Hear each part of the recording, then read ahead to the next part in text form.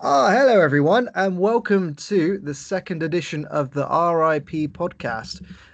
My name is Steve, and for the foreseeable future, I am joined by my co-host Barnaby.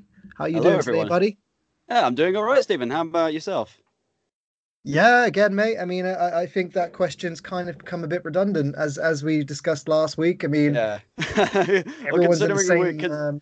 considering we've only done this is the second episode we're doing so far, so the question sort of it's become a bit because it's become redundant, which is Yeah, especially surprising considering we've only done this is the second episode. exactly. But again, well, we hope that we do remain a constant distraction from all the ongoing chaos in the real world. But for anyone who doesn't know, we are a music-based podcast discussing anything within the metal and rock community, news, albums, you name it. And this week we've got quite a sense of theme this week with a lot of the stuff we're going to discuss. Um, Not only because of the news, but because of the albums we're going to be discussing slash EPs we're discussing. So it's like a very horror based this week in terms of news as well as records. So should we start off with a bit of news, Barnaby? Do you think that's Yeah, and in light of it's not technically horror related news, but it is going to be a horror somewhat for some particular group of metal fans, and that is that long term Nightwish bassist, Marco Hietala, I really hope I pronounced that correctly, has quit the band after 20 years. So that is going to be quite a horror to some of the symphonic metal community.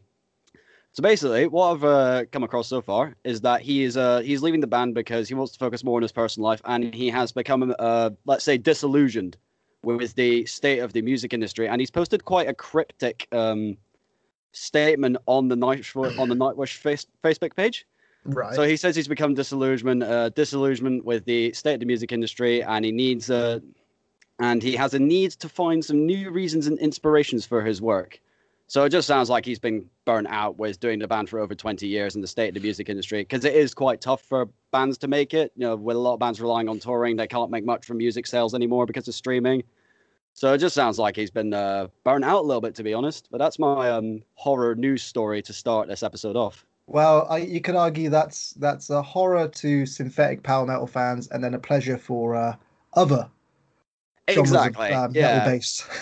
Yeah, because we I have mean, actually watched Nightwish before, didn't we, at Bloodstock? What did you think of their set list when we went to Bloodstock 2018? um, I was a bit more preoccupied with the alcohol intake. I'll be honest, mate. I mean, I was kind of. I remember. I mean, obviously, I was aware that I was stood in front of them, but I was more kind of concerned with the level of alcohol that was going down my throat, as opposed to all the dragons and fairies and all that bollocks that was happening on Well, stage. I'll be honest. I'll put it out there. I mean, I am not symphonic power metal fantasy guy. You know, that's it's not my kind of. I'm not going to diss on that kind of stuff because I know that there's a no, of lot of course not. people out there that love it. You know, I mean, I'm sure you and me, well, you more that know a lot of people that tend to edge towards that genre of metal. I mean, for me personally, it's not my kind of thing. Um, but yeah, I mean, as far as I remember, at Bloodstock wise, I mean, they had a new singer, right? So they had like a change of female singer. Yeah, they did. So they've gone through, I think, like three singers. So this is the third one they've had in the band. Well, probably, Right. hopefully, the last, but we'll see about that. Yeah. Okay. I mean, yeah, that's fair enough. I mean, the Nightwish really aren't a band that I can really talk about. To be perfectly honest with you, because again, I've never really delved into their back catalog. I mean, I know that they've got some huge songs. Oh yeah, no, they have loads um, of huge songs. I think I'm in roughly the same boat as you, Stephen. I used to be, I wouldn't say a fan, but I used to like quite a lot of their stuff. But right. recently, I feel like in the last few years, I've moved away from the sort of symphonic metal genre like Nightwish, Within Temptation, Epica. It's Mm. some songs are good. It's just as you said, it's not quite my cup of tea anymore, to be honest. Yeah, I mean, like you say that you mean there's Nightwish, there's Epica, and there's all this symphonic metal, but at the same Absolutely. time, you've got like Hatebreed. Exactly. Well, I mean, I'm only you'll know joking. anyone who is listening. Well, I mean, saying that anyone who listened to last week's episode will know which one I would take, considering how much I loved Hatebreed's album that came out last year. Yeah, fair enough. Well, let's hope that that they recover from this loss in the synthetic Yeah, palpable absolutely. baseball. Yeah, I think I can safely wish Marco all the best for whatever his future endeavors would be. And well, the COVID thing aside for the minute, Nightwish say they are planning to trying to continue their tour, albeit with a session bass player. So Okay. I mean, the COVID thing aside, whether that tour happens or not is anyone's guess, but they are planning to move forward with a touring slash session member. So all the best on that regard to them, I think. I echo your sentiments there, Barnaby. Yeah. Uh, I got a bit of news. So, Oh, go on. What is your news well, this week? I am aware that you're an avid death metal fan, Barnaby. I think I know where you're going with this one, my friend. So, you may be familiar with a little band called Decapitated. Oh, that big Polish band, which has an insane guitar player that I have seen live and have become quite a big fan of. Yeah, I might be him. love, Yeah. So, love I mean, Decapitated. Love them. I'm sure I speak for both of us, but I mean, Decapitated are an incredible band, incredible technical band. Absolutely. I mean, I feel that Decapitated have had quite a roller coaster of a couple of years, really, because Yeah. they for a long time Decapitated were this from my knowledge anyway, they were like this underground band, and they had these incredible like Spheres of Madness and just an Yeah. incredible back catalogue of this death metal. And they had a tragedy strike where it was again another one of these metal bands where they are very much of a family run business. I mean, very much in the vein of Vinnie Paul and Dimebag and Yeah. the Desplantier brothers from Gojira, Vogue and his brother, so the guitarist and the drummer, Yeah. which I think is his name was VTech, if I remember correctly. Vitek. Yeah, Yeah, so VTech Electrica. they formed a Polish death metal band, and incredible, just technically proficient in every way you want to think of. But they were so the dynamics of their songs, they were just all over the place. Like they had these different ways of attacking you, and they're just an incredible band. But sadly, there was an incident with I believe it was a bus crash or some kind of. Yeah, it was an accident on their tour bus, I believe, if I Right. remember correctly. Okay. And that did result in Vitek having a life-suffering injury, which resulted in him not being able to commit himself to music anymore. I mean, it was it really was just like a really sobering experience, I'd imagine, for the band. And I think Vogue coming out of that experience didn't obviously want to stop doing what he loved, and then we have the reincarnation of Decapitated that came in the wake of that with Carnival is Forever, I Yeah. think was the album that came out with. Yeah. Might just chime in there as an absolute banger of a death metal album. Yeah, I mean, to be honest, mate, I mean, I love old Decapitated, but the reincarnation of the Decapitated. So you've got Carnival is Forever, Blood Mantra, Yep, Blood Mantra is another one. and the Anti-Cult. latest Anti-Cult. Yeah. Now, those three records, for my money, are the best death metal albums that have come out. Got to be a very, very long time. Yeah. It's just they've got that technical proficiency of the old Decapitated, but they've just got such I don't know why. I mean, they just hit you so harder, and it's just for when you listen to death metal, like we reviewed Cataclysm's latest album last week. Yeah, Unconquered. I told you at the time that when you listen to death metal, you have that traditional kind of, fast drums, fast guitars, cookie fucking monster vocals, blah, blah, blah, like that. But Decapitated do it in a way which is just so uniquely them, and That there's no other death metal bands that sound like them. Whereas, Cataclysm, you could name 100 other death metal bands that sound like them. Yeah, as much as That's I'm a Cataclysm fan, I will agree with that. That is yeah. very I mean, true. that's not necessarily an insult to Cataclysm or any of those other bands, but uh, bands that like to put their own unique stamp on a genre that's quite uh, just a genre that's quite similar. I mean, like you can have bands that have a sound, and then another band will have the exact sound, and so on and so on and so on. Yeah, But Decapitate for me, just they take the death metal sound and they just twist it, and they put their own spin on it. I love that band so much. And anyway, getting to the reason for bringing them up in the first place, guitarist Vogue, who is also a now a member of Machine Head, who may or may not be coming up later on the show. yeah, no. I was about to say um, something. I completely forgot. We're not going to give away too much there. yeah, we'll wait for it.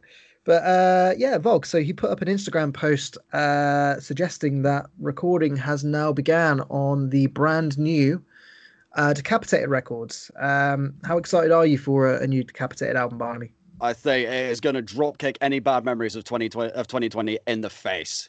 That is how excited I am for it. No, because it is going to be an onslaught of, like, as you said, brutal death metal riffs with their own twist, like Mhm. what Blood Mantra and the two other albums you've mentioned have been so far, which I think I've also been some of my favorite Decapitated and death metal albums of all time, particularly Blood Mantra. Yeah, I mean, So, I mean, I don't want to name drop. I interviewed Vogue uh, a few years ago now, just prior oh, to Anti Cult coming out.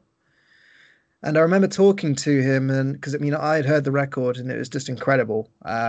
You know, I, eh, when you've got songs like Earth Scar and Kill the Cult, it's just it's death metal, but you could see it appealing to a much wider audience. Like, yeah. although death metal is obviously it's got quite a big fan base as it is, but Oh, yeah, absolutely. I do like to see bands that cross over into more mainstream territory. Like you've got a band like Lamb of God that are traditionally quite death metal esque. They've got elements of death metal, they've got groove metal, they've got it all. But they cross over into death metal heads like to listen to Lamb of God, just casual metal heads like to listen to Lamb of God, even Exactly, rock yeah. fans like to listen to Lamb of God because Yeah, they've got that appeal about them where they just cross over and they've got the songs that back it up, and for me, for my money, Anti Cult had that kind of X factor, if you like, about it. It was, it had the songs that had the ability to cross over into fans of other genres.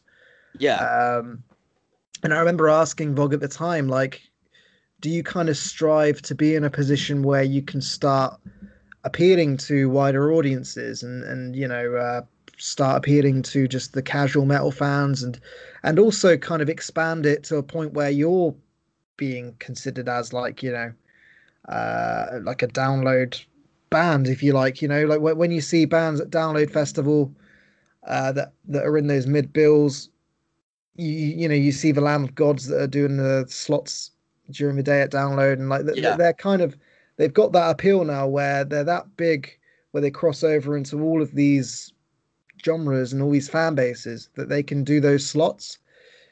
And yeah, I remember asking him, and he was so forthcoming. I mean, he absolutely he made a point of it, saying that he's toured the world and he's played the most tiniest and shittiest clubs you can imagine. exactly. And he's And gonna play some of the best. yeah, I mean, he's now at a point where he wants to make that band as big and as possible as he can. Um, Now, when I mentioned earlier that they had a bit of a roller coaster of a few years, they'd just gone out on tour off the back of an incredible record, Anti-Cult, and then they had a bit of a nightmare in America. Yeah, they certainly did. You might know a few more details about that than me because I don't remember all that much of it. Yeah, I mean, as far as I'm aware, there was a bit of an incident that involved uh, an alleged fan, you know, getting backstage or getting on their tour bus, and I mean, I don't really want to go into the ins and outs of it because it was It was a horrible Yeah, thing there's to. plenty of stuff on like Metal Sucks because they covered the story quite a lot where people can go and Yeah, look at it if they so wish. But it was a terrible time for the band. it But was horrible. I fortunately, mean, fortunately they got cleared of it because yeah, I don't believe personally they didn't do anything wrong, and that's where no, I stand on it. no. I mean, if you want to look into the ins and outs of what happened to them, then there you go. But I sincerely hope that they can really pick up where they left off from Anti-Cult and just come out with a. I mean, it's one of those bands where it's like predictably. I mean, of course they're going to come out with an incredible album because they've got Vogue. Absolutely. You know, they've got Vogue as a songwriter who is just. Yeah. You know, he's like the Polish Dimebag, if you like. He's Yeah, just basically, yeah. I mean, I think the nickname that Rob Flynn gave him when he joined Machine Head was Dime Vogue. And you can clearly see why, because they have a very similar playing style. And yeah, they're just virtuosos in their own right. yeah. But I wanted to Okay. actually lead on to a little bit of a theory I've just thought of now that you mentioned Decapitated becoming bigger and better. Well, now Yeah. that Vogue's a guitarist in two bands and being in Machine Head, which is one of the bigger metal bands out there, maybe that could help him with his songwriting in Decapitated and vice versa, Um. potentially. Potentially, but the problem is that you don't want him to. I mean, we can't say much because we don't write Oh, of course. music for the. I mean, the thing is that you don't want him to get to a point where Decapitated kind of remove themselves so outside of the death metal spheres, if you like. I Well, mean, that is true, yeah. if Decapitated come out with quite a. I mean, I don't think Decapitated would ever come out with like a kind of clean vocaled song. Although I can't imagine that. Rasta, their singer, he does have a solo band, which he does sing clean on. Oh, Uh, wow. I did not know that at all. he does, yeah. I forget the name. The name slips me, but as far as I remember, he came out with like a solo single, and he had clean singing on it. And the guy's got an incredible scream as it is, and from a melodic perspective, I mean, I found it to be, it was okay. I mean, he's not the worst singer in the world when it comes to clean singing, but I think when people look at a name like Decapitated, they kind of assume that it's not going to be singy, kind of Oh, melodic. of course not. I can't They're imagine called that myself. Decapitated for a reason, for Yeah. fuck's sake, you know. I can't imagine that myself. That'd be so weird to hear Yeah, clean I know. singing on like something like in the style of Carnival is for forever. It'd be strange. Yeah, I think the Decapitated they're a death metal band, and Yeah. Oh, yeah. and I they're, see your they're point on that one. they're never Yeah. gonna kind of divert away from being that. I Yeah. mean, the thing is, I was thinking more in terms of the guitar riffs and all that stuff because I think they've Decapitated's newer stuff, Machine Head's stuff are in the same guitar tuning. Oh, not to mm, get too technical onto that, but yeah, I feel like in terms of riffs and playing style, then maybe they could cross over a little bit. But I mean, we'll just have to wait and see, I guess. I indeed, feel like Volk broadening his horizons by being a Machine Head would open up a little bit of uncharted territory, so to speak. Uncharted. Uncharted. Sorry. Oh, he said charted. I mean, he's not going to shit himself. All right. I mean, you'd hope not. No, no, how desperate some artists get on stage where you're like in the middle of the set, they're playing to show the lives, and suddenly the one of the bummers thinks, "Oh shit, I need to go for a piss." Wow. There's going for a piss and then there's going for a shit. There's a clear difference, Barnaby. I mean, there is. I will give you that. Yeah. What else have we got news wise?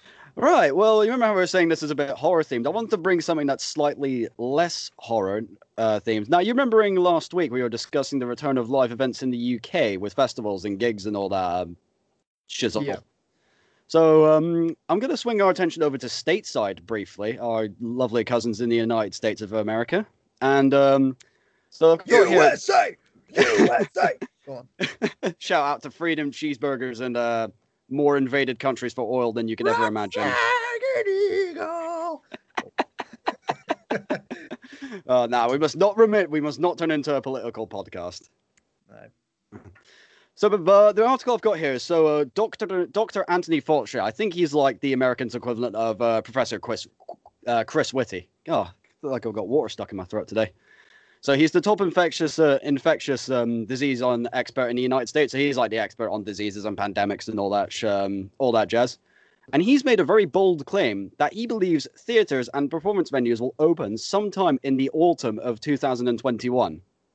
Now, considering America's situation with COVID, I'm not going to go too much into that because, again, focusing on optimism, a theme from last week's episode, that is a very bold claim to make considering the state the country's in. I mean, what would your take on that be, Stephen? The thing is, so outside of the music world for a moment, I'm quite a keen listener of the Joe Rogan podcast. I don't know if you're Oh, familiar with Joe Rogan. oh, nice. I do like Joe Rogan. I'm not an avid listener of his podcast, but I do like what he has to say. So he's, I mean, for anyone who doesn't know, I'd be surprised if you don't know who he is, but he's a comedian, as well as, UFC commentator slash podcaster, biggest podcast in the world.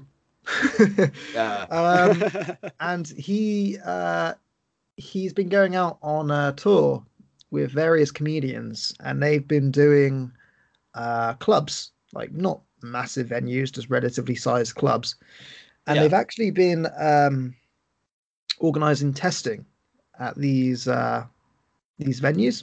So I don't know what that consists of. I mean, I don't know whether or not they have people sit in their cars in the car park and they go around and test them.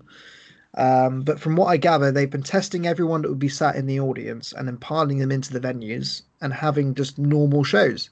Yeah, as we used to have. Yeah. Now, I mean, Joe Rogan. I mean, fuck me, he's a millionaire. They can afford they can afford to have these tests available to the capacity of the people that are coming to see them. But as for the Feckler in Bristol, which is like a 600 capacity venue, or the garage in London, or all these independently run venues, whether or not they can afford to facilitate tests and what the logistics of that would look like in terms of testing people before they go into the venues. I mean, I don't know. It's all speculative. Yeah, I think a lot of the stuff in this article is quite speculative because one thing he has mentioned is it's possible, but he said like wearing masks will have to be mandated for shows. Now, I don't know about you. Maybe I could be very wrong on this. I don't think a lot of people are like, going to see King 810 are going to want to wear masks. Well, how can you police that? Like, exactly. That's what I wanted to mention. Well, the thing is, like, how the fuck can you go to like just like a 600 capacity sold out gig, and how the fuck can you police having a bunch of people stood in a room quite closely together and have them all wearing masks? It does that doesn't sound realistic whatsoever to me. Yeah. What that mean for me? Like, testing them prior to them going into the venue, that sounds like more of a viable option. But again, I'll agree. It does vary depending on the logistics of how they can do that. I mean, the problem is that you've got to think, if you've got 600 people queuing outside of a venue and they're all turning up at different times, blah blah blah, are they going to have socially distanced queues? I mean, how are they going to kind of keep them separated prior to them getting tested? Yeah, that's what I say. Every queue I've been in to get into a metal show, there's been very little social distancing going on. I mean, this was before COVID, obviously, but you get my point. Yeah, I mean, from a music in general point of view, you kind of would think that metal or anything within the hard rock and metal genres, especially with live shows, they're the ones where you tend to find quite a lot of human interaction, whether that be from pitting to jumping. Like, I mean, couldn't think of going to watch fucking Take That and there's no fucking circle pits or walls of death or anything like that. You know what I mean? Whereas if you go to, there's a lot more human contact, if you like, with those type of shows. Yeah. But again, I mean, I would be very, very cautious if, say, they allowed them to go ahead, despite us still being in the situation that we are right now. I think that's where I stand on it as well. It's like Anthony Fauci's usually been correct with his claims, and I just wanted to bring you on to another article quickly. Mm-hmm. His claims seem to be backed up by Governor, let me see if I remember his name, Andrew Cuomo. Now, I can't remember what position. Oh, yeah, he's a New York State governor. So he's quite high up in the government of New York State. And Okay. he's backed Anthony Fauci's claim up, saying live events returning as soon as February with rapid testing. That's when you look at it, that's less than a month away. Now, with the testing bit, it will have to speed it up, but I don't think any events are going to return that soon, let alone in New York State. No. I mean, I'll believe it when I see it, but for me Yeah, personally, I can't see them safely going ahead again if there's not that reassurance that you're not stood either in a queue with someone who has it, or if you're in a venue. It's all testing is the way forward for sure, but the logistics of how you do that, it remains to be seen. yeah, it's going to Especially, be. They will figure it out, I reckon, but it's just how are they and when are they going to figure it out? I think. yeah, Yeah, exactly. yeah. On Yeah. the side note, could you imagine the Wall of Death at a Take That concert? That would be mental. To be honest, I mean, that's kind of like if whenever Take That or Gary Barlow or Robbie Williams, anyone comes on the Yeah, radio or wherever, I kind of feel like my emotions like are like a wall of death. I kind of just want to crawl up into a fetal position and just not want to move. Um, it's just yeah, it paralyzes you, so to speak. exactly. Um, Well, I've I got a get that. little I bit get of that when any boy band comes on the radio, so I'm in the same position as you. well, I don't know about that, mate. I mean, fuck me, you live on a boat, so I'm not quite in your position, if you like. But anyway, I've got a little bit of news. So this Oh, go on. this is actually a backtrack, if you like, to the horror theme that I was referring to earlier on Yes, yes. in the show. Now, King Crimson. Are you familiar with who King Crimson are? I've heard of King Crimson. Can't say I've ever listened to them, but I know who they are. Yeah. They're like a legendary sort of British proggy band. They're one of these ones that formed in the Yeah. 70s. Blah blah blah blah. Well, that might explain why I haven't heard of them because they're 70s prog and British. Wow. Yeah, maybe ask your old man in the background there. He might know who King Crimson are. I would, but he's not here currently. Uh, well, anyway, the guitar player, a Mr. Robert Fripp, I believe I'm pronouncing his name correctly. Yeah. Um, him and his luxurious wife put up a social media post. Put up a social media post a little over a week ago, and from what I remember, it was just it started off with saying, was it and Robert and is it the name's Toya? I believe it's Toya. I think so. Yeah. I don't know. Is it basically his girlfriend or his wife, whoever? And they're doing a cover of Metallica's Enter Sandman. I was like, oh, okay, well, This could be interesting. the thumbnail to the video attracted me more to it rather than the song itself. Yeah. Um, now I clicked play, and it was only 2 minutes of what I can only describe as the worst thing I've ever seen in my entire life. So let me set the picture for you. It looks like Robert Fripp strapped to a chair as if he's in fucking Reservoir Dogs about to have his ear cut off. And he's then got his wife on what looks like an apparently fucked cross trainer. Yeah.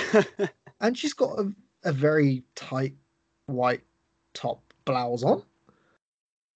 And then you start hearing the riff to Enter Sandman. And he's there playing it.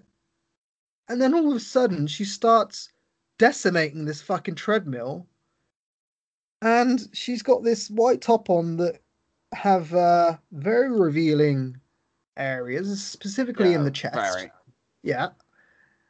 And then the next thing you know, and July, she starts singing it in the Sandman while he's playing it, and she's on this treadmill, and the whole time you're not necessarily focusing on how bad she's singing and how bad it sounds, but it's a sort of late 60s woman with her tits on show singing Metallica.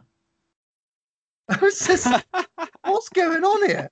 It's like clearly 2020 has brushed off that much where they've just finished Sunday lunch apparently, and Robert Fripp is strapped to a chair again in a sort of very Reservoir Dogs esque Yeah. way, playing, being forced what looks like to play the Metallica Enter Sandman riffs, while his wife again goes on a cross trainer like it's a fucking strip pole. Who, bear in mind, is looks like she's in her late 60s with the most fucking revealing shirt you've ever seen in your life. I mean, regardless of what I say, I mean, it's not going to do it justice, but it was like the most cringe-worthy thing I've ever witnessed. Like, I mean, there's waving at somebody when they're waving at you, but in fact they're waving at someone behind you. Oh God, There's yeah, I've done that. shitting yourself in public. There's so many Not done that. cringe-worthy things. Mate, I've experienced it all. I mean, I'm a 30-year-old man now. I can safely say that I've shat myself in public and waved at somebody who was waving at somebody else. But what I'm suggesting is that out of all those horrible cringe-worthy things, that was the most cringe-worthy thing I've ever witnessed on the internet. I think for It, me, I think for me that's up there among with Puddle of Mud's cover of Nirvana's "About a Girl." That was yeah. mate, Did I just don't, bring back some traumatizing memories there by I don't mentioning want that to. I cover? don't want to think about it. I don't want to talk about it. All I'm saying is, I won't mention any more for your own sanity, but it's up there for me. if people want to sort of like pull their own fucking eyelids off and then use them as earplugs, go and watch that. Robert Fripp does Enter Sandman with his wife, and yeah, you I was might about to thank me say it's later. a good thing I had a distracting thumbnail to distract you from the god awful fucking performance of the cover. I mean, It's just James like so Hetfield's gonna out of roll in his time. grave when he dies because of that. Yeah, it's just I can't emphasize how incredibly awkward that is. But shall we move on to other? I mean, Let's move on. Yeah, sorry, go on. I was gonna say that. I mean that from a horror perspective, and the records that we've got listened to and obviously discuss right now, I kind of feel that these bands that we're about to divulge into wish they could be as abhorrent as that video that I fucking saw. Or Yeah. yeah. But yeah, that's the news. So moving swiftly on to the records that we're going to talk about on this show. We're Yes. going to be talking about two bands. They're both quite different from each other. We're going to be talking about Bloody Hammers as well as Ingested. So, which would you feel would be best to start off with, Barnaby? I'm going to give you the choice. I'll tell you what. Let's start like this EP did with a sledgehammer to the face and select ingested. Oh boy. Ingested it is. Okay. So, for anyone who doesn't know, Ingested are a Manchester-based deathcore stroke death metal band. Um, I don't know whether or not you knew or not, Barney, but this isn't necessarily new material, but it's actually, in fact, a re-release of a self-released EP the band did back in 2007. Were you aware of that? Yeah, I was fortunately Ah, enough. And a very, very short, snappy EP. I thought there's no way they were just going to release an EP in 2021. And I think also because they released their latest album either last year or in 2019. I can't remember when. So I didn't figure they'd um, release another full title so soon. 2020, from what I understand. Yeah. But again, I mean, this is a re-release of an EP that they did back in 2007, a re-release. It's quite suitably named Stinking Cesspool of Liquefied Human Remnants. That's lovely, isn't it? Yeah, that's terribly politically correct, that is. Sounds like it's suitable for your granddaughter's 5-year-old birthday party. Exactly. So it's the kind of thing you would see on a Butlins premium package beer coaster and, an all-inclusive holiday with your family. Yeah, exactly. Yeah, so again, this is an EP released by Ingested, who were on Unique Leader Records, far as I understand. Don't blame me; it's Wikipedia. Um, but this is just shy of 15 minutes of pure unadulterated savagery. It's a Savagery. sledgehammer to the face, basically. That's It's what fucking great. the musical equivalent would be. Exactly. I mean, when I put this on, I mean, again, it is only just shy of 15 minutes, and as it is a re-release of already recorded material, it immediately was clear to me that it's very much like a recording of its time.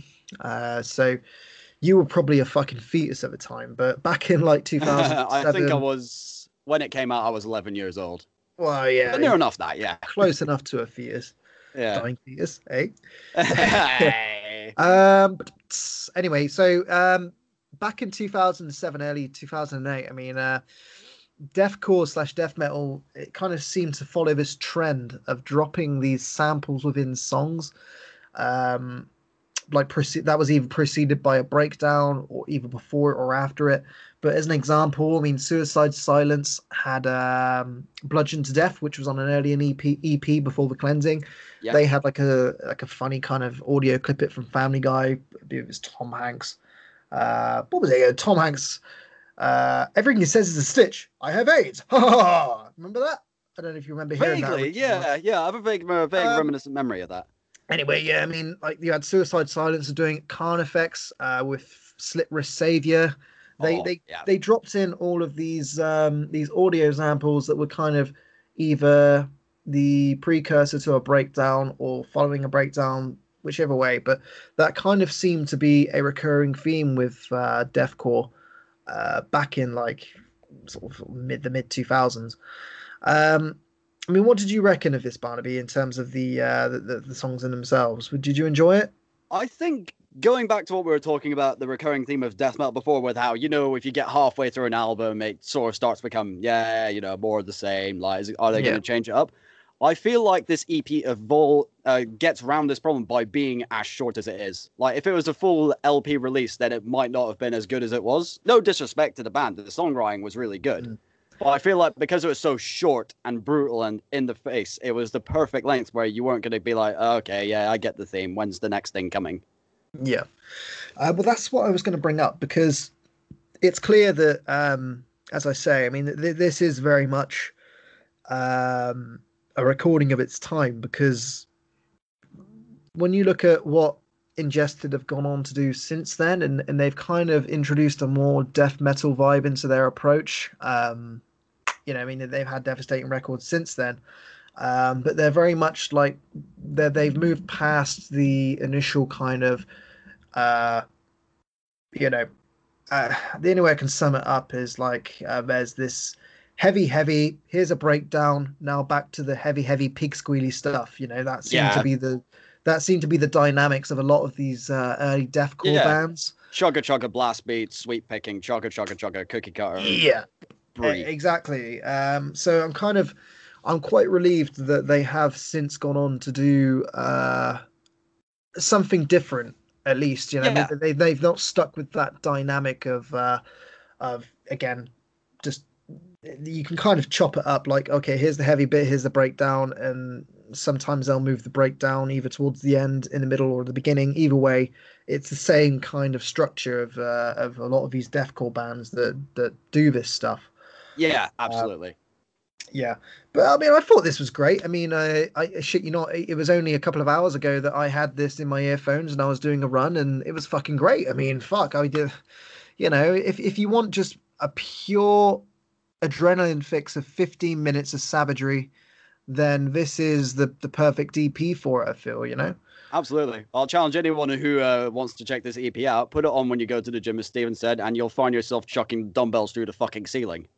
Exactly. And especially I loved the ending of the Butchered and Devoured, which has like just this belch at the end of it. It's just with Yeah. a song that's suitably named Butchered and Devoured, and then you just Yeah. hear, oh, I can't even fucking burp. Yeah. But One last thing I'd like to add is as well is they had some tasty breakdowns in this EP as well. I think the breakdown in what was the name of it? Erotic Depravity. That slammed really hard. When the breakdown hits, it's like, ooh, this is something that could definitely make me want to put someone through a fucking wall. yeah, it's great. Um, Again, I mean, it's kind of I'm glad it exists, but at the same time, I'm very glad that Ingested have kind of they're a different band at this point where they've kind of moved Yeah. on more of Yeah. a death metal vibe. They're not sort of quite strung up on the. I mean, there's a lot of bands that still exist that brought out material at this time that are still just continuing to pump out as I say, the normal structure of like a heavy part, a breakdown, back to a heavy part and then it ends. It's just Yeah, we're at a point now where you really can kind of do so much more, as opposed to just this traditional boring structure. Um, but yeah, I mean, it was a good listen, as I say. I mean, in terms of burning calories and just banging your head for a bit. I mean, it was great. I enjoyed it for the 15 minutes that it was on. does the job perfectly well for the 15 minutes it runs for. That it does, exactly. And continuing on with the horror theme, the next record I want to actually bring up is this is a band that was it was pretty much like an iceberg for me. I'll be honest, Barnaby. The next band is called Bloody Hammers, and the album, sorry, is called Songs of Unspeakable Terror on Napalm Records. Yes, this was a bit of an icebreaker for me as well because I hadn't really heard of a band like this before, and this is my first time hearing of this band and listening Yeah. to this album and listening to them as a whole. So it was a bit of a new experience for me, I must add. Well, just a bit of a background for them. So, Bloody Hammers, they're a darkened hard rock stroke goth horror fanatic band. Like, um, they're very much in the vein of wearing their hearts on their sleeves. So, from what I understand, the core members of the band are a husband and wife duo, gruesome twosome if you like, who are very, very passionate about horror films. And it's all kind of wrapped up in this very gothy hard rock aesthetic. Um, they're suitably based from Transylvania County in North Carolina, which is kind of goes hand in hand really when you listen to it. And I couldn't quite believe that this was their sixth album as well. Oh, so they've been Um, they've been around the block a few times. Absolutely. I mean, this is why it was such an iceberg of a band for me, because the thing that immediately attracted me to this was the artwork on this record. As soon as I saw the artwork, I was like, well, right, well, that's a bit of me because it looks very kind of horror film based. Um, it's got like fucking terror and it looks like one of those really old school like horror movie posters from like the fucking 50s. Yeah, yeah, I got And I that was vibe as like, well. yeah, so immediately as soon as I saw the artwork, I was like, right, well, let's give this a listen and see see how it goes. And I kind of found myself going down a rabbit hole with them because once I had discovered this, I had then noticed that they had five other records that I could essentially kind of throw myself into. And I'm quite happy to tell you, Barnaby, that I have come out quite confidently calling myself a fully fledged fan of them. What do you reckon to So this? starting out 2021 with getting into new bands, that's a good thing. Yeah, I mean, like I say, I mean, fuck, it's only the 16th of January, and I've already found one of my new favorite things. Yeah. Not bad. I Yeah. wouldn't say I'm a fan because this horror thing's not entirely my cup of tea. But that being said, I did enjoy this more than I thought I would. Because one thing I want to mention, like straight off the back with A Night to Dismember, it's catchy. It seems like it's going to work really well live, and the guy's a really good singer as well. Those are Mm. like three things I picked up on instantly, thinking this could be very good live with the right Yeah, I mean, audience. This could be, I mean, maybe even somewhere like, I mean, I wouldn't necessarily say top tier at download, but could definitely be somewhere at download. absolutely. I mean, as you say, with the from a vocal approach, he really reminded me of a cross between the um the guy from Volbeat as well as the Oh, guy Mike, from Mastodon. Mikael Poulsen, I think his name is. Yeah, he's kind of got that really unique tone to his voice where it does stand out amongst the music. Um, I mean, like you say, I mean, I appreciate you're not necessarily the biggest horror movie fan, but for someone like me, I mean, this just like really, really ticked all of the boxes, personally. Um, I mean, I was going to say that there's something to be said really about the simplicity of it, because Yeah, writing like a 3 to 4 minute song about hack and slash movies from the 80s whilst remaining catchy, it's a really hidden talent, I think. I mean, yeah, I'll I've agree. kind of found myself that once I had listened to this only once. I mean, I've listened to it countless times since, but I'd only had to have listened to it once, And I found myself like loading the fucking dishwasher, singing the fucking thing whilst the cat was in the background. It was just. Yeah. But that means that the song's having its desired effect, where it's like it's getting stuck inside your head, and you're starting to learn the vocals and singing it and so forth, and it's on your mind basically. Yeah, this is it. It's just like yeah, there's about 11 tracks on this record, and it is hard for me to pick a favorite personally. Um, although I do have quite a kinship with "We Own the Dark," which I think the keyboards that sort of surround the chorus just lifts it, which is all lifts an already Yeah, catchy song. yeah, Um, but I just really enjoyed it. But throughout the 11 tracks, I mean, it was great. I mean, the problem when it comes to this kind of music is it's really really lazy to compare it to the Misfits, who, as everyone I'm sure who's listening will know, that they're kind of like the Godfathers when it comes to writing sort of sharp, punchy, 2 to 3 minute songs about horror films. I was waiting for you to bring that up actually. The Yeah, Misfits yeah. comparison. This is it, because the thing is with the Misfits is like, again, I mean, as soon as you think of horror punk or horror based music, the Misfits immediately come to mind because Absolutely. they're the kings of it. But as much as I love the Misfits, Bloody Hammers just have this kind of approach where, yeah, it's sharp, punchy, 3 to 4 minute bangers about horror films, but they've got such like a doomier edge to their sound. Whereas the Misfits, they're quite sort of buried in the foundations of punk music, Yeah. especially the Glenn Danzig stuff. Whereas this just kind of had a bit more of a doomier edge to it, which is what I enjoyed about it. Um, I don't know if you got to the point where you listened to the song Lucifer's Light. Yeah, I did. Did get Yeah. that far. Now this song as well, because it's amongst like a load of just uh, fairly similar, but just as great.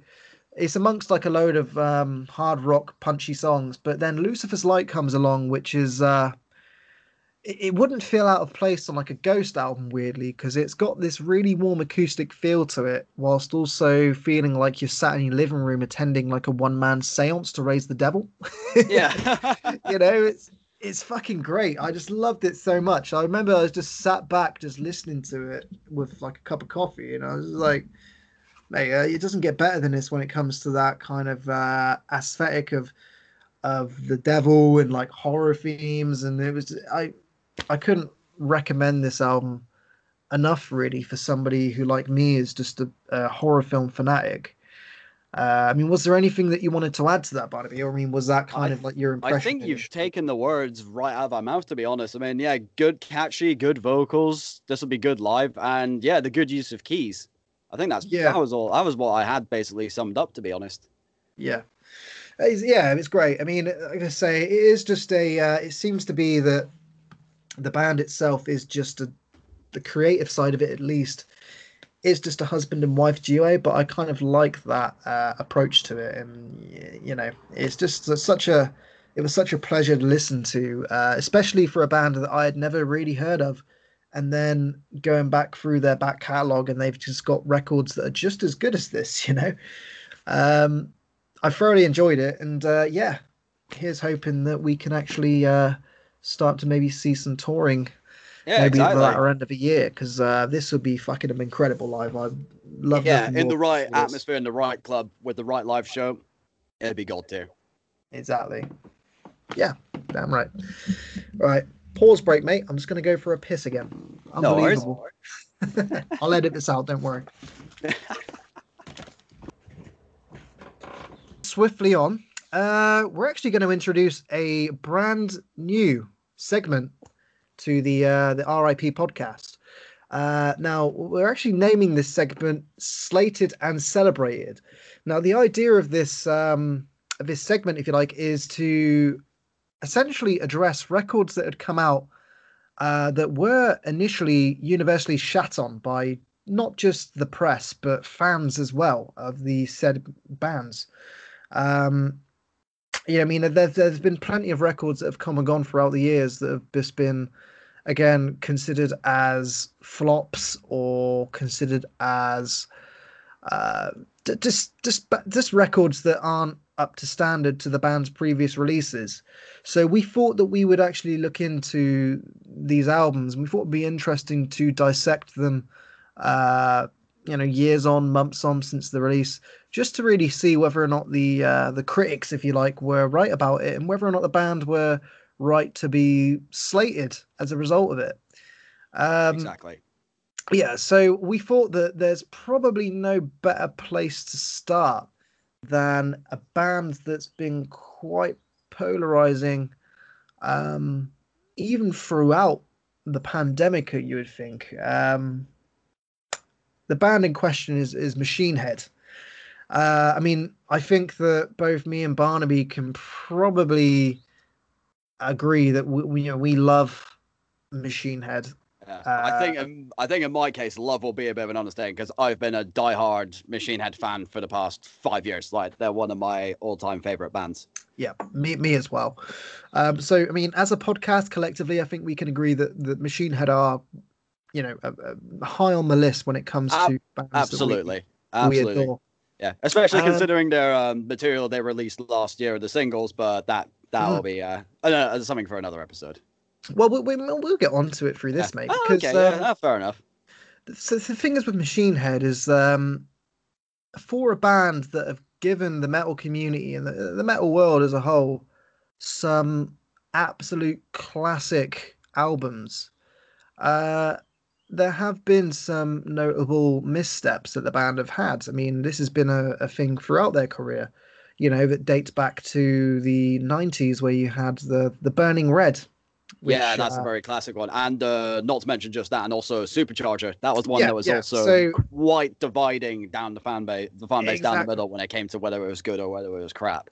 Exactly. So, I mean, again, we could have picked, uh, the Burning Red Supercharger. There's quite a lot of polarizing material in Machine Head's back catalogue, but we decided to actually go for one that was released not that long ago. We're going to go for Machine Head's last studio album, called Catharsis, which was released in 2018. And to say that it wasn't shat on would be an understatement, I would say. Oh, people did not like it. No, no. So I want to kind of go through the timeline because for a band that gave us The Blackening, which was highly regarded as one of the best metal albums, Masterpiece. one of the best metal albums of the 21st century, Yeah. to then going to The Locusts or Unto the Locusts, Onto the Locust. Yeah, another Unto the Locusts. another god tier album. And Yeah, I Bloodstone mean, and Diamonds. we're biased because, like, as far as we're Yeah. concerned, these records are incredible. But I remember, like, during the Blackening, or sorry, following the Blackening, for a long time there was this stuff that was being written about that was saying, well, how are they gonna top the Blackening? How are they gonna make a Blackening Part Two? And then came Unto the Locust, which was, for my money, it was brilliant. I fucking loved Unto the Locust. Yep, I'm with you on that Um, one 100%. I mean, it wasn't received as well as the Blackening, but then again, you are trying to follow up an album that was basically being put in the same vein as Master of Puppets, and you Yeah. know, it was that well of a received album that they could have released anything following the Blackening, and it wouldn't have been as highly regarded um, as the Blackening. But anyway, so yeah, as you say, so they moved on from Under the Locust, which was great. Then we had Bloodstone and Diamonds, which for my money was better than Under the Locust. Um, Yeah. I'm still a I little bit divided on that one, which one's the better of the two, but they're both amazing albums, to be fair. Yeah, I don't know, man. I mean, for me personally, I thought that as great as Unto the Locust was, Bloodstone and Diamonds had everything that the Blackening had and everything that Unto the Locust had, but it also kind of like moved into new territory. So, for example, on Bloodstone and Diamonds, you had a song like "And Now We Die," which could have been on Unto the Locust or the Blackening. Yeah. Uh, but then you also had a song like "Sail into the Black," which is like a fucking anthem if you were like a pirate. It's like Yeah, that is very true. I'll give you that one. the like Sail into the Black was just such a uniquely different way of Machine Head moving into different territories whilst also remaining true to themselves and like true to the fans basically because Bloodstone and Diamonds, there was no fucking bad press about that record and there was no one moaning None at about that all. record. I I mean, can't pretty much remember. every metal application on every metal coverage under the sun gave it really high praise, like all the way from Yeah, Kerrang to Metal Hammer, Loudwire, Metal yeah, Sucks, Metal Injection. Yeah, they it, all fucking loved it. it was incredible. Um, And then, I mean, that they had following. I mean, we should mention that Bloodstone and Diamonds was also an album that introduced a brand new lineup to Machine Head as well. So, Yeah, I think the new bass player in the form of Jared McEachern. yes, yes. So Adam Duce, who had been with the band since the very beginning, from what I understand, um, there was obviously some deep-seated issues amongst Adam Duce as well as Rob Flynn, and yeah, so in the end, there was a lineup change where we introduced a new bass player, and we had an incredible new album. And it just seemed like Machine Head were once again being praised as just one of the perfect um, figureheads, or just bands in general that you could point to and say, these are the bands that we can quite confidently champion and say, look, metal is not dead, Gene Simmons, but rock is not dead, Gene Yeah, Simmons. exactly. We've got incredible bands like Machine Head that are still pumping out amazing fucking metal records. Um, and to a degree, you could say Lamb of God were in the same position. I think by the time Bloodstone and Diamonds had come out, you had Dissolution by Lamb of God, which was an incredible again another incredible record which had songs similar to Machine Head that were different to what the band had done previously but was still keeping to themselves. um yeah, and again a couple of years passed where there was touring done for Bloodstone and Diamonds, and then we get to the follow-up called 2018's Catharsis. Yep. Right, so despite what we've said about the band being championed as these figureheads for metal and having this incredible back catalogue, Catharsis came out. Um, so what were your first impressions of Catharsis, Barnaby? I mean, as soon as you got the record, what did you think of it? My first impressions were I didn't love it as much as the past work, but I still enjoyed it, and it still had its pivotal moments. Like it opened up with Volatile, which I'm just gonna say straight away from hearing it live last time we saw Machine Head is a pit starter. Mm, So it's not like they completely strayed from the path. It was on the whole, it was a good album. It had its moments where it wasn't exactly as good as I thought it was gonna be, and I felt like it was just a bit, it was a more different path that Machine Head wanted to take, obviously. yeah. Um, But what were your thoughts on that matter? the thing is, so when I first, because I think on the lead up to Catharsis that they had brought out the title track first, just Catharsis with the video, and I loved it immediately. It was just like, okay, well, they're obviously aesthetically they're doing something different. They're all in like these white uniforms, and they've got Yeah, like it's like this. the straight jacket kind of thing. Yeah, it was like a kind of mental asylum theme, Yeah, and I loved it. I loved it as well. Not gonna lie, that I track mean, don't is get me wrong. I amazing. mean, it wasn't it wasn't immediate, but it was a grower. So as soon as I heard Catharsis, I just kept listening to it and listening to it, and the lyrics just resonated with me because the whole idea of it being empowering with music, finding strength in music, and that being a kind of force. It was fucking. I mean, I the more I listened to it, the more I loved it. And then eventually the album came along, and as you say, it started off with Volatile, which I mean, it was fucking. It's like as traditionally a machine head rager as you can get with volatile. You know, it's just Absolutely. And that's yeah, not said as a criticism, that's said as a appraisal. yeah. It's fucking great. I mean, when you look at the track listing, to be perfectly honest with you, I want to say like the first 5 or 6 tracks. Let me just get the track listing in front of me because let me have a look. Because with the track listing, I think this album starts off incredible. Because as you say, you've got Volatile that kicks off the record, which is a classic Machine Head Rager, which then follows into Catharsis, which we've already talked about, which is the big kind of melodic title track.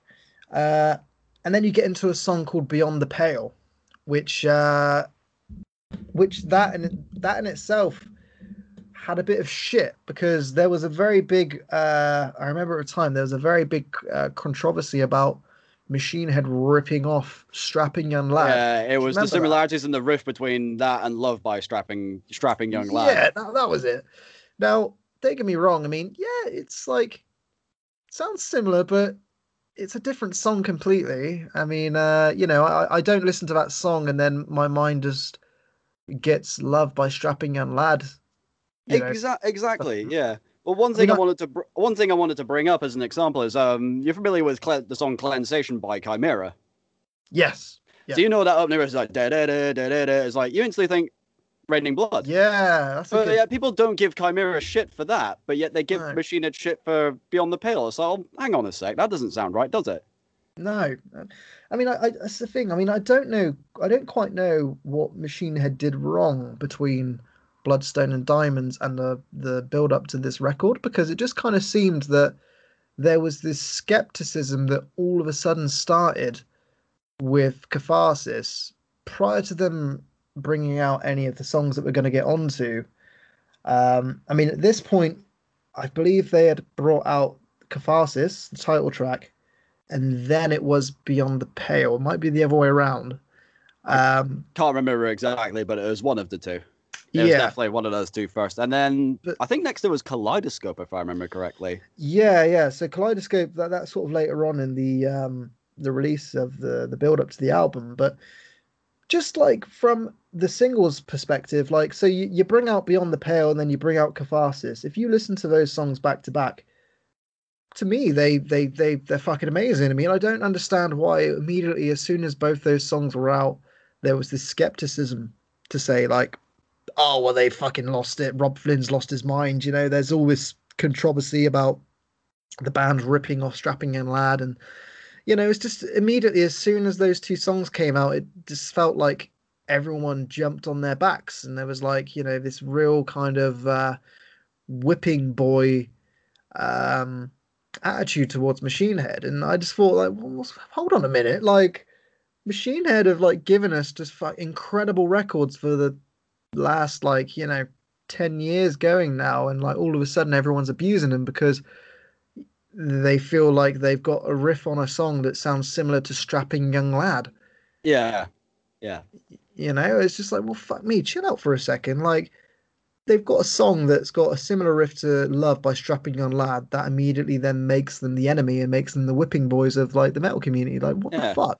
It's What's like, I can going name on here? loads of metal songs that sound similar to each other. As I mentioned, Cleansation by Chimera, amongst many Yeah, others. Like, just because it sounds slightly similar doesn't mean it's plagiarism, not even in the slightest. no, Yeah, exactly. But I don't quite know what they did wrong. But I mean, whether or not I mean, we'll get onto it, but whether or not Rob Flynn's social media activity had any kind of influence over the way that the material yeah. was received, that that's to be discussed. But yeah, Mm. anyway, so the track listing we got Volatile, Catharsis, Beyond the Pale. For my money, they're great. I fucking love them. Yep, I think we're in agreement Um, on that. and we then get to California Bleeding, which so I think when you look at did you say that you had a review for Catharsis on the I've got one up on Blabbermouth, and the general review is like it does highlight some positive messages, saying like it's bold, it's pushing the boundaries, whatever. But one thing I notice is that it just seems to be they seem to think it's a little bit of a misstep, or it's like I think there's one section where they say it's wasted potential. I don't really quite agree with that, to be honest. And it is also that it's just, yeah, as I said, wasted potential. There's Mm. something else I was about to mention as well. Yeah, I mean, for me, like this is kind of the pivotal point on Catharsis. So when you get past the first three tracks, you get to California Bleeding, and which goes into Triple Beam. So these two songs were for me, the initial start of this uh, aggression towards Machine Head, as if they've gone back to some kind of uh, identity crisis. So California Bleeding, I mean, it's basically just like a really hard rock song about getting fucked up in California. Yeah, Um, basically. I mean, I think it's fucking great personally. I mean, it's got such a an earworm of a chorus. I mean, I don't see a problem with it, but the lyrics in themselves, they have been deemed to be a bit kind of, well, kind of Rob Flynn act your age. But I mean, for a man that's, I mean, he's into his 50s now, and he's Yeah. talking about getting his dick sucked behind a fucking Fresno sign or something. Um, you can, in a way, kind of see the skepticism, but who's to say that that isn't an experience that he's had? You don't know if he Yeah, hasn't had his exactly. penis Unless to sucked say behind the a. song's just a giant piss take of, getting your dick sucked behind the Fresno Stein or like drinking fucking in a dumpster in Barstow. Like, what if that's just like Yeah, a piss yeah, take of all that? So maybe yeah, it's not meant to be entirely serious. yeah. I mean, I feel for all it's worth, I like the song. I think it's fun. I think it's just like a good rager. You could think of it just like fucking. It's just a drinking song in a way. I thought it was. I thought it was fine. Yeah, But I'll be in then, general in agreement with that. yeah, and but then comes Triple Beam, Oh, which. this was a divisive one. Oh, we got a lot to say So about this. this is where it gets a bit funny because Triple Beam is like a. It's like a weird mix of a bouncy new metal song. Um, I mean, what did you think of Triple Beam when you first heard it? What was your first initial reaction? Did you wince, or were you The like a bit confused? the first reaction I thought was Supercharger. That's where I feel like this album could be. And saying that, I'm gonna state it now that I do actually really enjoy Supercharger as a record. So the song as a whole, I did really like. But I thought, yeah, this is not something that is going to be associated with the anything Machine Head post 2002. Mm. The thing But is, that being said, I love the song. I thought it was great. And it's very like yeah, personal journey into like Rob Flynn's early life as a drug dealer. He's talking about like getting in fights at petrol stations and watching his friends get stabbed and shot and all that stuff. yeah. And it's a very personal, cathartic journey of a song. I mean, that in itself, what you've just said there is quite a potent thing because when you consider that this record, I think the theme of it is based around personal experiences and overcoming stuff. Yeah.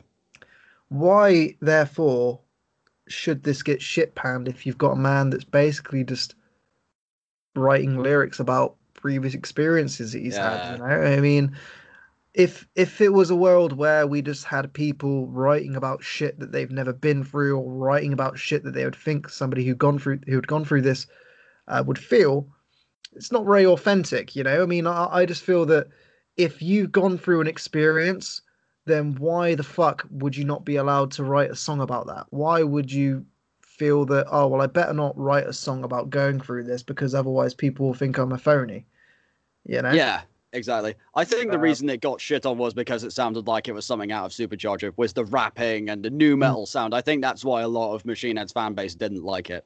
yeah. That's my take on it. But the thing is with Machine Head albums that you would consider a misstep, like Burning Red, the Burning Red and Superchargers, there's diamonds throughout the rough because the Burning Red had From This Day and fucking Supercharger had Deafening Silence. I mean, Oh, Crashing Around You. I yeah, I say mean, Crashing Around You live is a fucking rager. it's Oh my god, incredible. that song live works so well. Yeah, I mean, there's a live album they released called, I think it's called Hell Live or something. Hell Where live, yeah, yeah.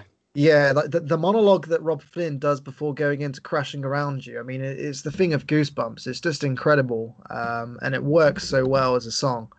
Um, and this is the kind of point that I wanted to go through with Machine Head is same with most bands in a way. Like, yeah, okay. I mean, you can kind of argue that some songs are a bit kind of a misstep and are a bit unidentifiable, but there's still great songs amongst them, you know? I mean, I don't think that should warrant anybody going online and the press trying to bury a band and their legacy because they've got a couple of songs that they don't like, you Yeah, know? I mean, exactly. it's just, I think the one song, and I think you may agree with me on me with this, the one song that caused the most division was track number 7, which I believe is "Bastards." yes. Now, I wanted That to bring this up. that was divisive for a whole set of reasons. Right, but let's get into this because we're recording on the 16th of January. That is 10 days after the US Capitol riots. Oh, Now, oh, if yeah, you listen to a song like Bastards now, does that not resonate it with does. what's going on in fucking America right now? So, for Rob Flynn, of a US citizen who all he has to do is look out of his fucking window in his house and see this shit going on outside of his fucking in his street, Hmm. why is he getting shat on for writing a protest song about all the atrocities that are going on in the US political system? I mean, like I said to you, I mean, 10 days ago with the scenes that we saw, it was shocking to watch on the news in this country, but yet, you know, if you're in America and you'll see, but as I say, a song like Bastards resonates so much more, uh, especially like now when you look at what happened in the you know, the US Capitol, and the fact that the man's being shat on because this is how he feels and he's worried about like his kids growing up in a society like that. Yeah, exactly. Uh, why is that fair whatsoever? You know, I mean, reality is, I mean, if Rob Flynn wants to write a protest song and put it on a Machine Head album, then who are we to fucking say he shouldn't? Yeah. Well, I think it's the reasons of being that Rob Flynn's political views became more apparent after the response video he did to the whole Phil Anselmo trash. I mean, God, that was ages ago, wasn't it? With the whole white Oh power God, shtick and all that. Yeah, I won't get into that too yeah, much. But basically, Rob Flynn did the response video. I mean, I'm pretty sure it's still up on YouTube if anyone wants to go and check it out. And then once he put his political views on display for the world to see, I reckon that's when a lot of like trolls came after him, so to speak. And yeah, obviously, a lot of his political views then shifted into catharsis as a whole. yeah, And that's where I feel like he's getting a lot. That's where I feel like most of the album's negative criticism comes from is people shitting on Rob Flynn's political yeah. I mean, we mentioned opinions. this. We mentioned this at the start. So it's the fact that uh, Rob Flynn's social media presence seemed to have had quite a detrimental effect on this album as a whole. I mean, you had, like you say, he had death threats from like people that were, you know, not happy with the language used on the record and Yeah, his political views. Um, but you know, Rob Flynn's such a honest individual. You know, he's not gonna fucking lie to people, and you know he does these blogs on social media. I forget what they're called now. Do you know what those blogs are called? the journals of a rambling frontman or something like that. Yeah, They're yeah. really So entertaining reads. I recommend anyone who's a fan of Machine Head who may be they're listening to this great. podcast go and check him out. Mm. You know, I mean, he's such an honest person, and he's not afraid to put shit out there. You know, I mean, you don't get a lot of people like that. I mean, you don't get these big metal frontmen that put these honest displays out in the public eye. I mean, you wouldn't ever get Corey Taylor putting something out like that, or you wouldn't ever get. Mm. I mean, I don't know who's another big metal vocalist. Fucking Matt Heafy of Matt Trivium. Heafy. Oh yeah, I mean, just in general, like there are these posts that Rob Flynn puts out that obviously get quite a lot of traction when it comes to haters and stuff like this. But I mean, I think it's great. I mean, personally, I think a lot more people from bands should start doing that. It's kind of like a more of Absolutely. a you Yeah, appreciate them as an artist a lot more when you kind of see the world behind their eyes in a way. Um, exactly. Yeah, and I don't think that Rob Flynn's social media presence should be detrimental to the the music and the things that he's talking about. So yeah, I mean, I think that Catharsis as a whole was such a misunderstood statement. I think a lot of people just immediately saw Rob Flynn writing stuff about politics and blah blah blah, and they just thought, oh yeah, he's just doing a protest album, blah blah blah, yeah. and It's the then usual it, like, oh, go away, lefty, and all yeah, that yeah, jazzy. and then it was just discouraged, and then here we are, 3 years later, and you see what's going on in America, and then you Oh think, yeah, oh shit, well, clearly he was right, exactly. Yeah. And he was right. one other thing I wanted to bring up as well, people complaining that Machine Head and Rob Flynn's getting too political. I was like, well, you're saying that, but then he released a song like Clenching the Fist of Dissent, which is about America's involvement, which what I can assume is the Gulf War and like going Yeah, overseas to fucking invade countries for oil and resources and shit like that. yeah. And I then mean, you got us, there's and then you got us, always. yeah, and then you got a song like a Farewell to Arms, and then In Comes the Mhm. Flood. It's like you're not going to give Rob Flynn shit for those songs, but you're going to give him shit for Catharsis just because he's Yeah, being more unspoken about it. Like that doesn't make any fucking sense in my opinion.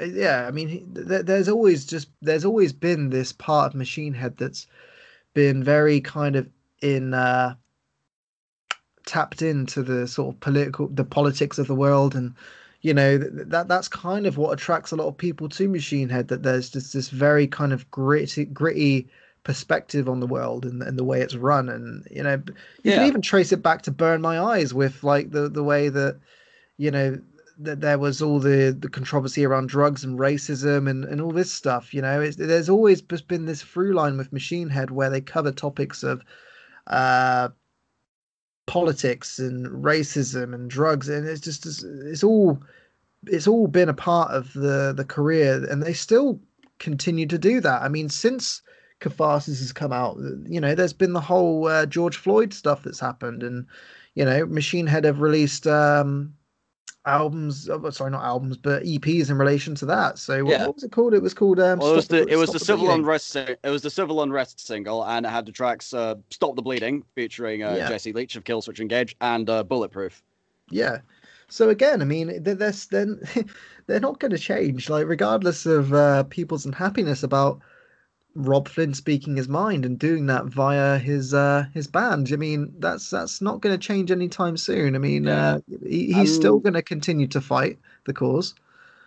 Um, and Rob Flynn's someone who's not going to stop just because he's getting a few trolls trolling him online and sending him like death threats they're never going to fulfill. He's going to be like, well, this is just going to fuel me to keep going. Fuck you. yeah, exactly. I mean, what that's the thing, because Machine Head, or Rob Flynn, should I say, he's always been very true to his word.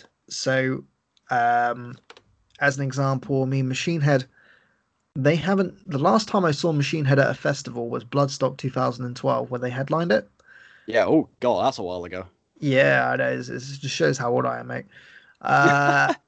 And the thing is that I think not long after that there was a big thing about, okay, we're not going to do festivals anymore, just purely because Yes. Yes. we're kind of in a position where we feel that festivals aren't quite who we want to play to anymore. We kind of feel that when we play festivals, we're playing in front of a load of people that don't really want to watch us.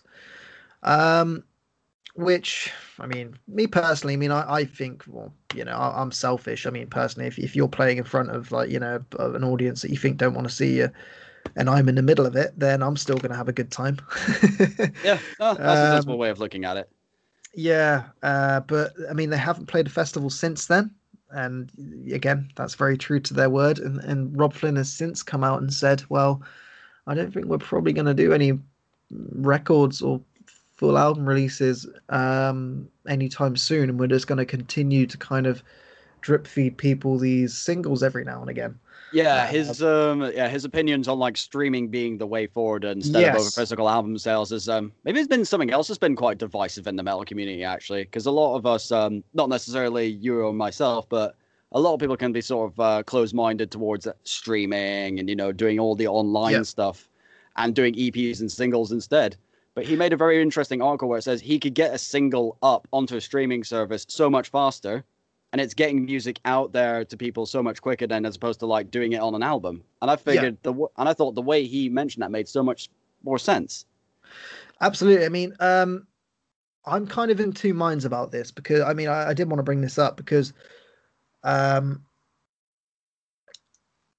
I think it kind of boils down to the way that you digest music. Because for me personally, um, I love having a full body of work, and I love kind of dissecting an album. Um, I mean, one of my all time favorite bands, are a band called Typo Negative, and Yeah. Oh yeah. Typo negative. I mean, I can't listen to a few songs here and there with Typo Negative. If I'm going to listen to Typo Negative, I'm going to put an album on from start to finish. I can't just pick Yeah. things here out and there. Um, and it's the same with a lot of bands. I mean, I love listening to a full body of work to kind of lose myself in Yeah. the album. Um, but then again, I mean, if you are very much in the vein of like you put on Spotify on like a kind of shuffle mix and you love listening to different songs, then I can kind of see the argument for Machine Head bringing out the odd single here and there, because it's a kind of a way of drip feeding your music. I mean, this kind of started happening with Is There Anybody Out There? I think that was the first kind of Yeah. It solo release they was. did. Yeah. Is there anybody out there? Then it was Do or Die. Then Yeah. the Civil Unrest single, and then more recently. Oh wait, no, actually, I'm wrong on that. It was Do or Die, and then it was Circle the Drain, and then it was Stop the Bleeding. Yes. Yeah. I forget about Circle Yeah. the Drain, and I think they're all great as well. By the way, I Oh mean, yeah. Yeah. Absolutely. Do or Die had some questionable lyrics.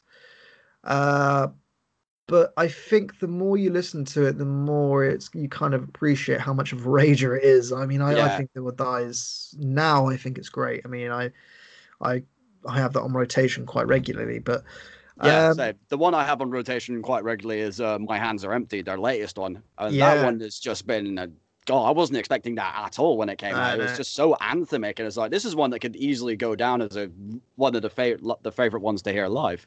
Yeah, I mean that's the thing because I mean, yeah, we were with each other when we saw Machine Head's last UK show at Brixton. Yeah, I mean, Um, quite hungover, I might add. But yeah, we were still, yeah, we were still there.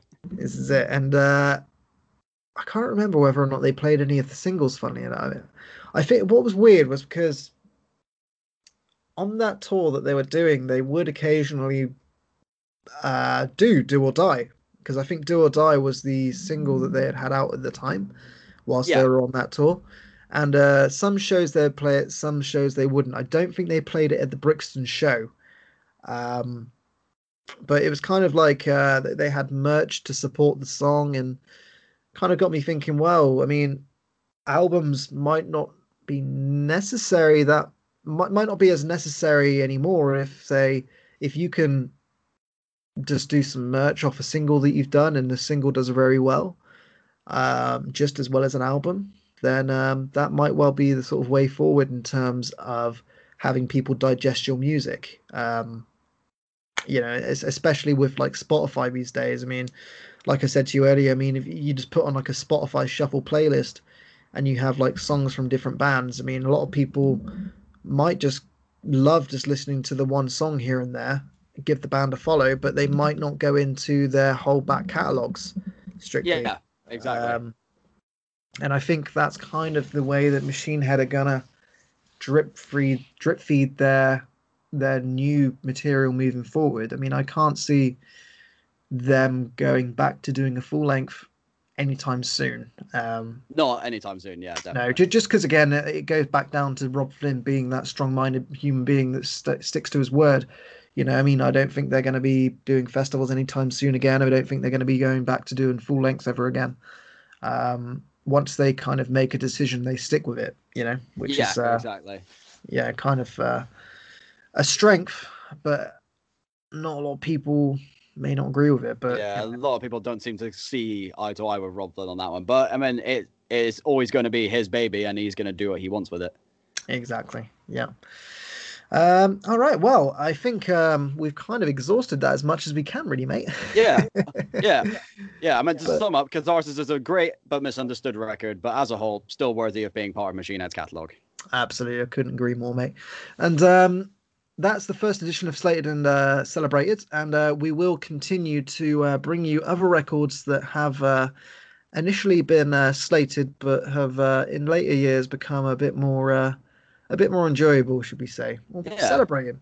Um, yeah, but I think that's probably brings us to the end of episode 2 of the RIP podcast. So we appreciate you listening, and we'll put this out on the normal streaming services. And don't forget to like, subscribe to whichever one that you choose to use. Any final words, Barnaby?